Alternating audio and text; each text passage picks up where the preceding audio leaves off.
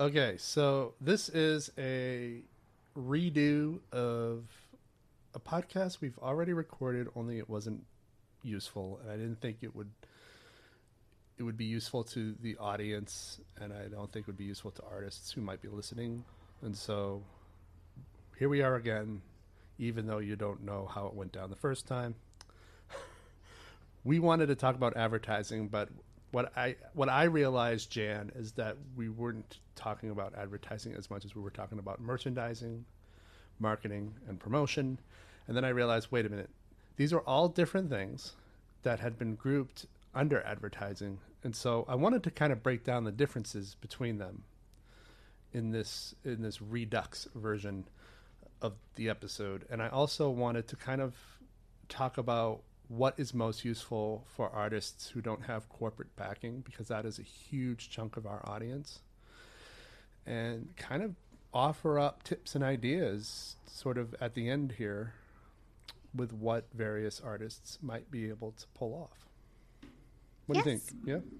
Also, since you kind of skipped it, hi audience. Hi, Good audience. to be with you today. Yeah.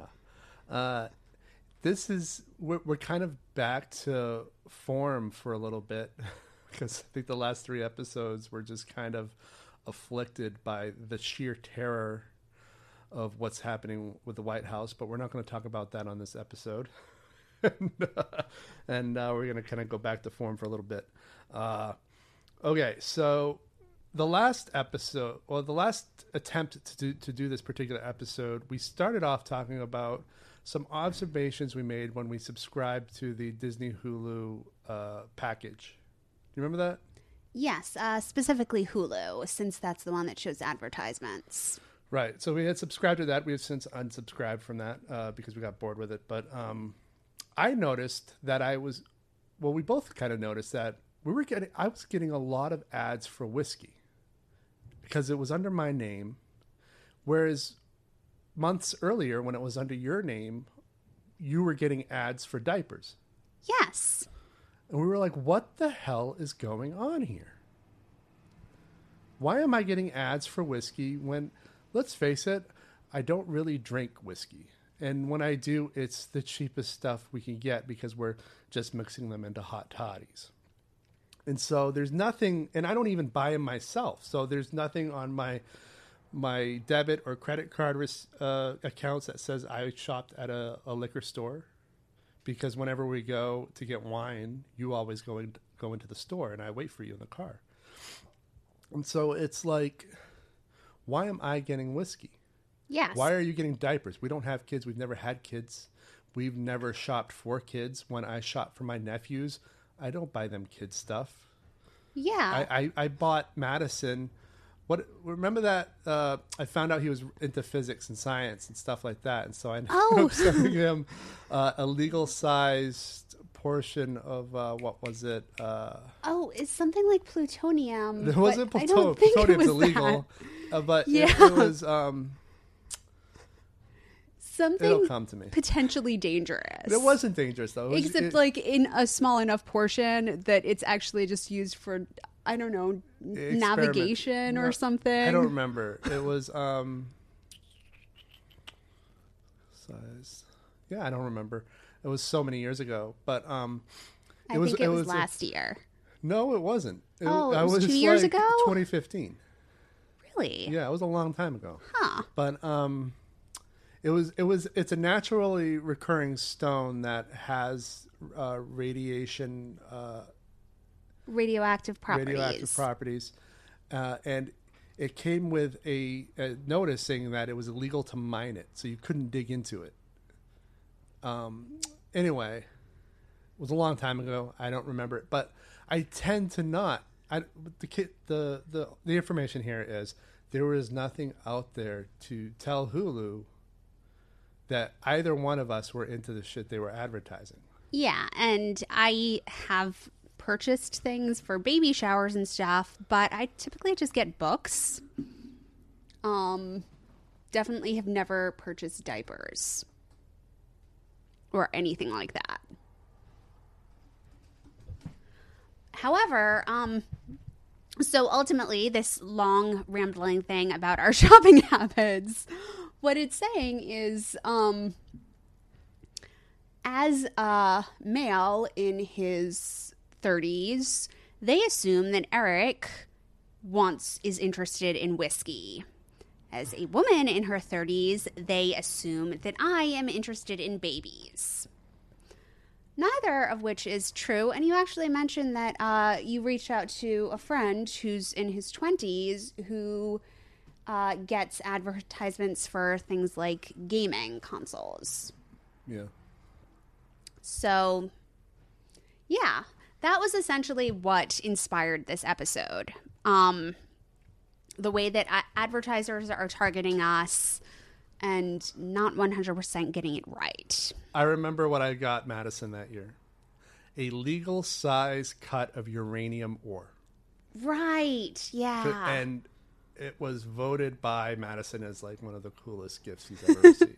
And of course, it's completely useless unless you work in academia as in sort of the sciences. But anyway, I thought that was a cool uncle moment. I don't have a lot of them, but that's a solid one. Yeah, and I mean, it's the kind of thing that a nerdy teenage boy will enjoy getting. Yeah. But yeah, so that that's the inspiration. I mean, I think that we don't need to go into how we feel about that because there's so much dialogue already about what big data is doing in terms of sending us ads on Facebook and all that. So I'm more interested in how do you advertise, how do you promote, how do you market, how do you merchandise as an independent artist without corporate backing. Yes, because so much of the normality is rooted in having a budget for all this stuff. Yes, and there are numerous things that you can do on your own. You can promote your work. You can do social media on your own. You can do PR on your own without having a huge budget, so long as you're willing to put in the legwork. But advertising usually signifies that you're paying for exposure. And so that's something that is a little bit harder to do if you're a starving artist. In fact, if you're a starving artist, it's probably impossible to do. But if you are an artist with a small budget, you might be able to pull it off if that's something you're interested in. Let's say you are an artist and you have a credit card and you want to use a portion of that credit card to promote something. When is it a good idea or not a good idea? And basically this is where experience comes in, because I've done some level of social media advertising over the past 15 years that it's become popular, but it's never amounted to anything. So it's actually really important for me to say that although I'm willing to talk about it as an option, I've never personally gained from buying spots ever on YouTube, Facebook. Well, those are really the only two I've ever done, but yeah. And to be honest, it's almost as bad as kind of doing a one-line post with a link, which is something I'm going to talk about later. But as some of you know, when you see somebody who's just posted a link, most of the time we'll skip over it, right? Maybe we'll like it if it's somebody that we want to acknowledge. But the algorithm in a lot of these websites actually know when you're just posting a link with one line, and it'll flag it as spam and often not show it. And a lot of my experience with advertising is sort of the same results as just posting a link. And so what I want to discuss is ways to sort of quote unquote advertise, but it's more just promote yourself, your work, and what it is you're producing without having to buy spots, without having to run the risk of it being ignored, without having the algorithm block it from other people's feeds. And so I've drawn from not only my own experience, but tips that other filmmakers and other artists have verified actually work. And of course, you know, a lot of it is rooted in supporting other artists. And I know that sounds like a lot of work. I know it's not, it goes against the grain of a lot of creators, especially filmmakers, because filmmakers are generally not a supportive lot. But one of the biggest errors of my life in terms of building a network happened when we were volunteering our video services at the Anthology Film Archives.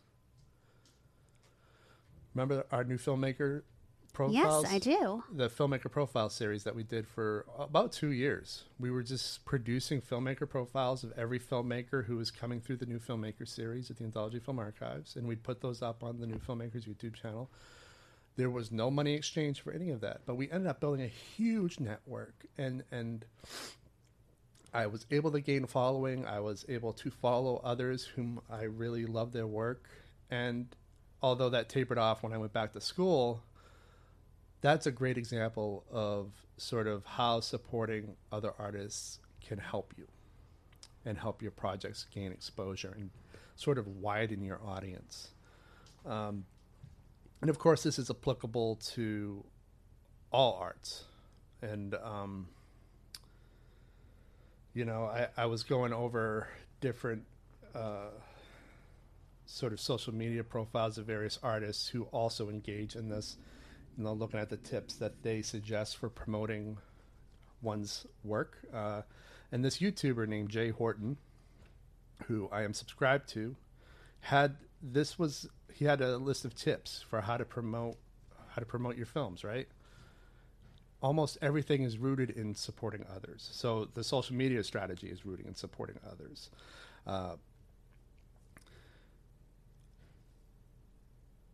Too many artists are too into themselves. That's a fact. That's something that's verifiable. I can tell you that is. I am almost like that, except I have to fight not to be like that. But regardless of whether they support you, you should always support them, because other people will notice down the road. And this is something also a lot of authors on Twitter have figured out. That's why I mean, you're not an active Twitter person, but I've noticed that occasionally, under the hashtag writing community, independent authors will often do these what's called a writer's lift. And that's a hashtag as well, hashtag writer's lift, where if you share your links with that hashtag, share your links, your art, your blog, other writers who are engaging in that writer's lift will follow you, will share your work, will share your blog.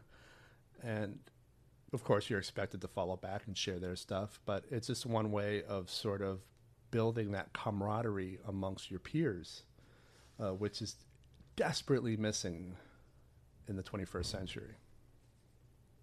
Yes. And while that definitely does not fall under traditional advertising, well, it's promotion. Yes, it's promotion, and it's also just being a nice, decent person. Also, on a slightly more cynical note, it's networking. You're networking with your peers so that then they will promote you, and you can build the connections that you need to succeed. But going back to what you said before about how advertising didn't really work for you, I think that part of the issue is that advertising doesn't work in a vacuum. It needs to be part of a much bigger marketing strategy. So it needs to be part of also having a strong digital presence. So you can create as many banner ads as you want, but if you don't have a decent website for people to go to, then it's pointless. Also, another thing that can potentially be useful for people who have small budgets is boosting posts. That essentially means that you are paying to have your post shown to more people than it otherwise would be shown to. And it can be a great way to build followers if you're relatively early in the game and you're just trying to create more of a presence. However, for that to actually work, you do still have to put the work and the effort into having a really strong social presence so that those followers that you potentially get from the boosted post will actually stay and continue following you. You have to continue doing things like engaging with them, giving them content that they find valuable, etc. Also doing that sort of thing just because of how much data these many of the social companies have. You can potentially do a better job reaching specific target audiences than a company like Hulu might get, which has our general demographic information, but isn't necessarily tracking every single thing that we're doing online. Right. I would recommend that rather than when you're building out, your strategy for, what will you write in these posts? What information will you choose to include? I would say avoid talking at people and try communicating with them. Don't speak at them. Create a dialogue with the audience that you want. And, this goes back sort of to the social media algorithm flagging, how I mentioned before, how they'll flag posts that aren't engaging or being engaged. So if you just write, here's a trailer to my new film, which I am guilty of time and time again, and then I just include a URL, most people won't see it because the algorithm flags it as spam. Yeah, I mean... So the idea is to serve the algorithm, right, by creating language that engages. So I wrote down some words I here. might butt in, it's not necessarily even engaging the algorithm. It's also just... It's working the algorithm, but engaging... Well, it's working the algorithm, but engaging human beings. So if you see something saying, buy my product, it's good, you're just going to think the person who posted it is an obnoxious douchebag. Whereas if you see something saying, hey, I just spent the last 5 months trying to create this awesome thing and I think I finally got there. Whoopee. If you want to learn more about my process, check it out. Then you're going to be much more interested in engaging. Well, that's what I was going to say, Jan, is if you start a post with an engagement, you're already hooking them in, right? So, hey, it's just like you said, I spent the last year slaving over this thing, and I'm finally seeing the light at the end of the tunnel. Here's what that is. But that's not where it ends. What you should always do is have a call to action. Should always end it with a call to action. And it's not, and here's where you got to kind of get inventive, because the call to action would typically be click on the link. But click on the link is a red flaggy sentence for a lot of algorithms. So you got to find a way to say that without being red flagged. So what's some other language you could use? You could say, learn more, or here's a little bit about that experience, or relive some of that experience with me. You'll learn something. You could find, depending on what it is. I'm trying to generalize it because we don't just have filmmakers who listen. Yes. It could, honestly, it's really just about getting creative and doing something that makes sense, that doesn't make you come across as pushy. Because while, yes, you have to appeal to the algorithm, ultimately you do have to appeal to human beings. Yeah. And that's ultimately what it's about. And that's actually one of the potential benefits of having social media, marketing, promotion, etc. over advertising. Because in advertising, it is harder to make that connection with people, to be less promotional. When I see advertisements for diapers, I'm not thinking, oh, they're trying to connect with me. They understand what I'm dealing with as someone who's never raised kids and who's barely even babysat. I see, hey, they're trying to get me to buy something. Yeah. So it's approaching it from a different angle. And that's not to say that advertising is bad. Advertising can be very valuable, depending on how you approach it. It can be useful if you're using it, if you've already built everything else and you're just trying to take that next little step to get a broader following. But you just have to make sure that what you're doing makes sense for who you are. That you're reaching the right audience, which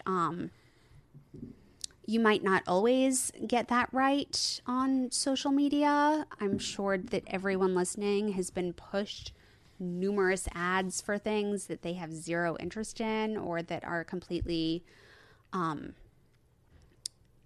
not relevant to their lives. But it is trying to find out, okay, who does it make sense for me to push this to? And then going with those people. It's saying and asking the question, hey, based on the product or service I offer, does it make sense for me to actually invest my money here? Will this actually increase knowledge of what I'm doing? Will this help me get business? Since most people listening to this probably are hoping to monetize whatever they're creating. Yeah, it's a big one. And it's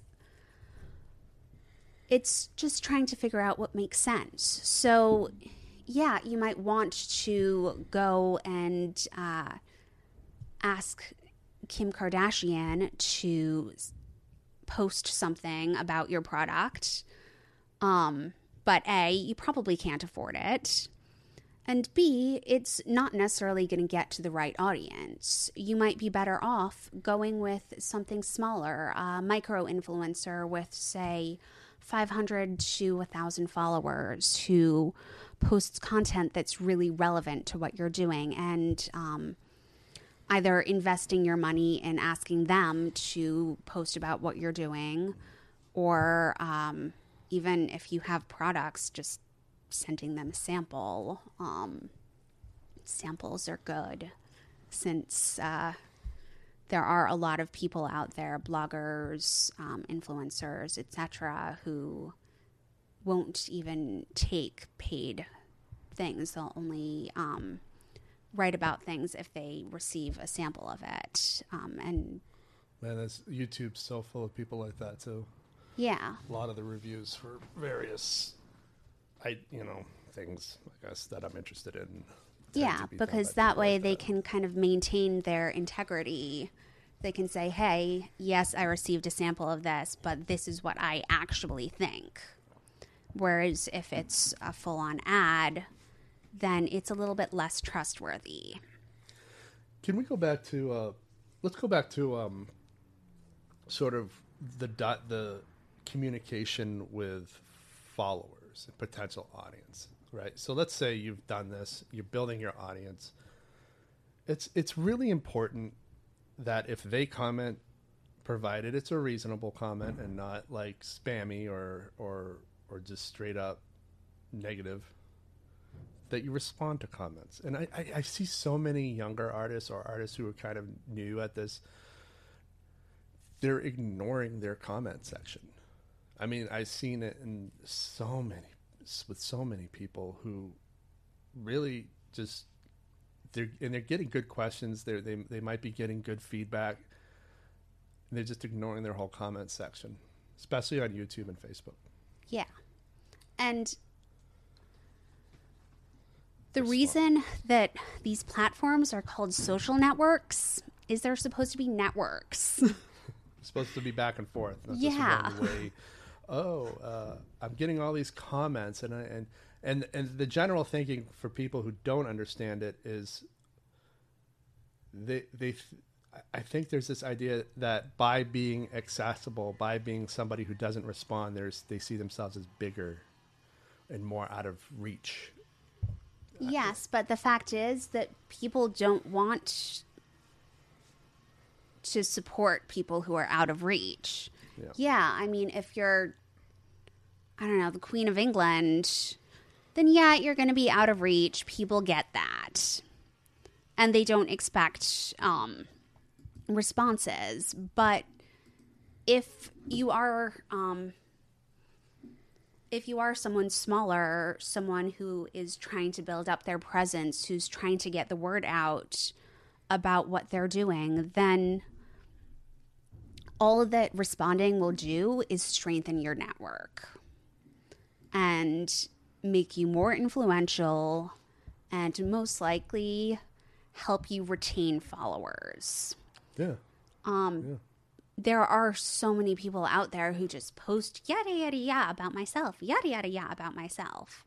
And they might be able to rack up decent sized followings, but it's not just having the following, it's having people who are actually passionate about what you're doing and engaged with what you're doing. And that's going to be the people who could become that are the people who are commenting. And they're more likely to take that next step into being an active supporter if you're actually engaging with them. Honestly, I'd rather have 50 engaged, active supporters than 100 followers who aren't interacting with me. Yeah.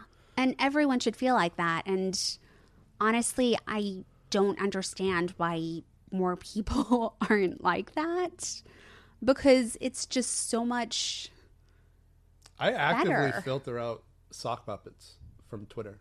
Like, it's become a thing too where like I'll have accounts following me, but I'm unable to verify they're legit because they'll either be following 1,000 people and only have 2 followers, or most of them have just formed their account in the last day.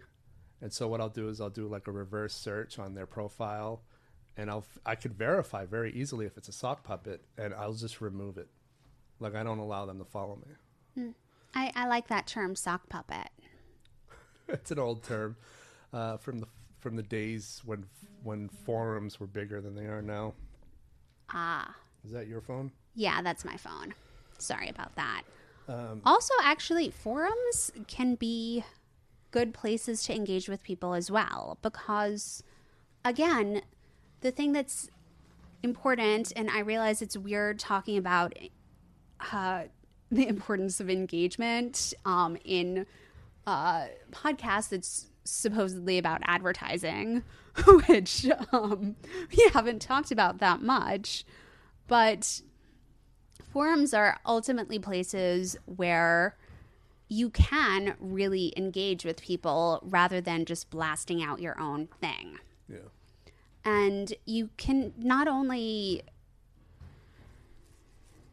talk with other people, but you can ask questions, you can ask for advice, which if you're trying to build a business or a presence or a career can be really valuable. I honestly wish we had done more of that when we were younger and just starting out.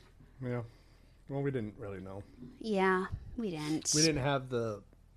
We honestly didn't have the, I talked about this in some of my earliest episodes. We didn't have the mentorship. Yeah. My biggest failures in life are rooted in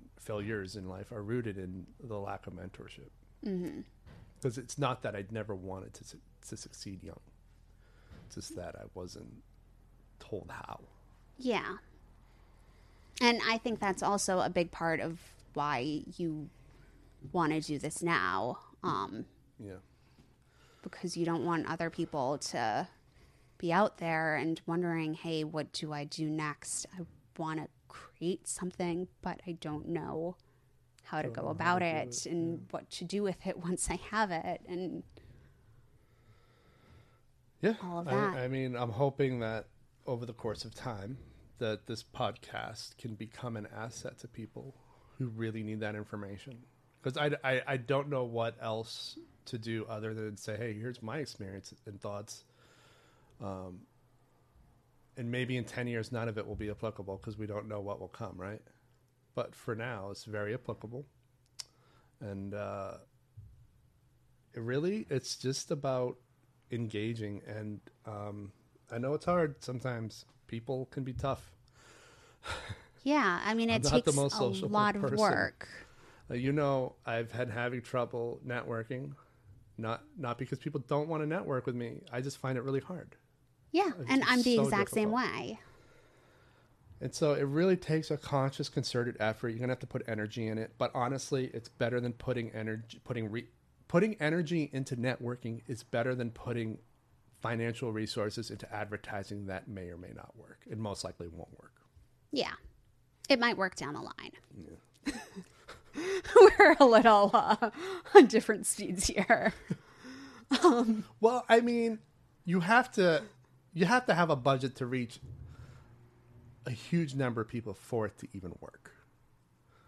Yeah, well, it's a numbers game, and when it becomes a numbers game, it doesn't work for people who are just starting out.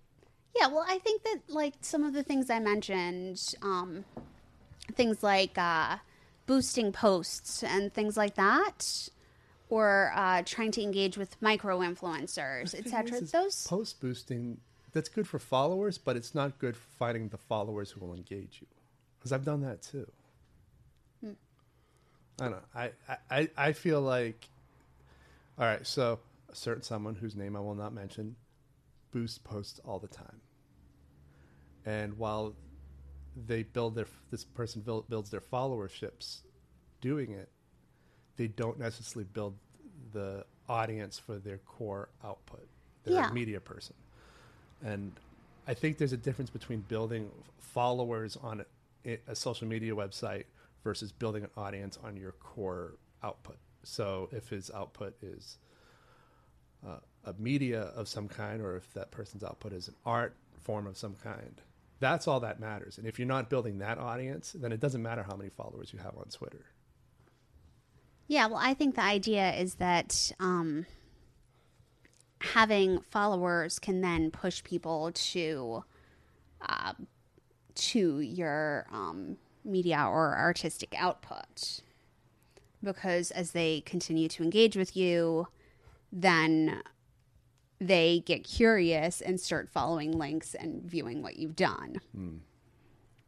And I have, granted, I've primarily worked with large brands with enormous budgets, but I have seen boosting posts work for these brands to help them build followers when they're still in an early stage of social media and trying to build their presence. That is slightly different, since most of the people listening to this will be individuals rather than brands. But ultimately, I think does come back to, you have to have the core thing there. You have to have the website for them to go to. You have to have the good social presence for them to follow, which I don't think you had at that time when you did that. I've had a good social presence off and on. I haven't been proactive about maintaining a constant social media because I get exacerbated by it. I know. So for those of you who don't know, I tend to shut down my social media a lot and then reboot it. Yeah, later which down the road. incidentally, that's bad. You should not do I that. Anyone trying to build your presence out there, consistency Yeah. is good. Learn from my mistakes. Just take a Yes. break from it, but don't shut it down. Yeah. And honestly, I think that when you are doing it, quality is much more important than quantity. Yes. So, yeah, you don't like drop off for a year. But even if you do drop off for a year, most people aren't going to actively unfollow you. And So actually, you know if what's you- interesting is I don't I think it was Instagram. I remember Instagram saying a user you're following just posted for the first time in 6 months. Here's what they posted. They do that. Really? Yeah, it's really interesting. So even if you take a break, it actually might work in your favor. Yeah. So, yeah, just focus on quality, focus on having a good core, solid output. And Be accessible, be engaging. yeah, and if you have that, then doing things like boosting a couple of posts might work. But there's no guarantees. Don't root your strategy in boost. Yeah. Your strategy should always be rooted in having good content. Yeah. If you do think that you need that extra boost, though, it might be worth looking into it. It might not. It depends on who you are and what you're doing and how big your budget is. And ultimately, whether you think it can help you. If you are someone who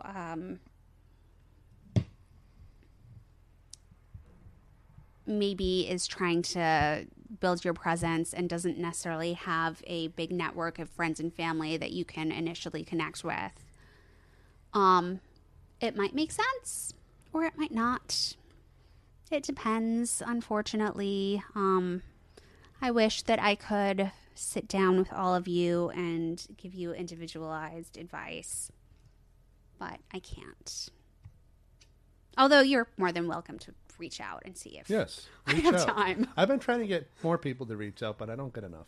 I don't get Yeah. enough good reach outs. And so please reach out to us and we will look into if our direct experiences can't answer your questions, we'll look into it. We got a relatively good network of people who have a variety of experiences across a variety of mediums and ambitions. And so we will actively try to obtain the best answers we can. But you got to reach out to us in order to do that. So my website, www.ericnorcross.com, is a great way to do that. I'm also on social media, usually as Eric Norcross or the Eric Norcross podcast.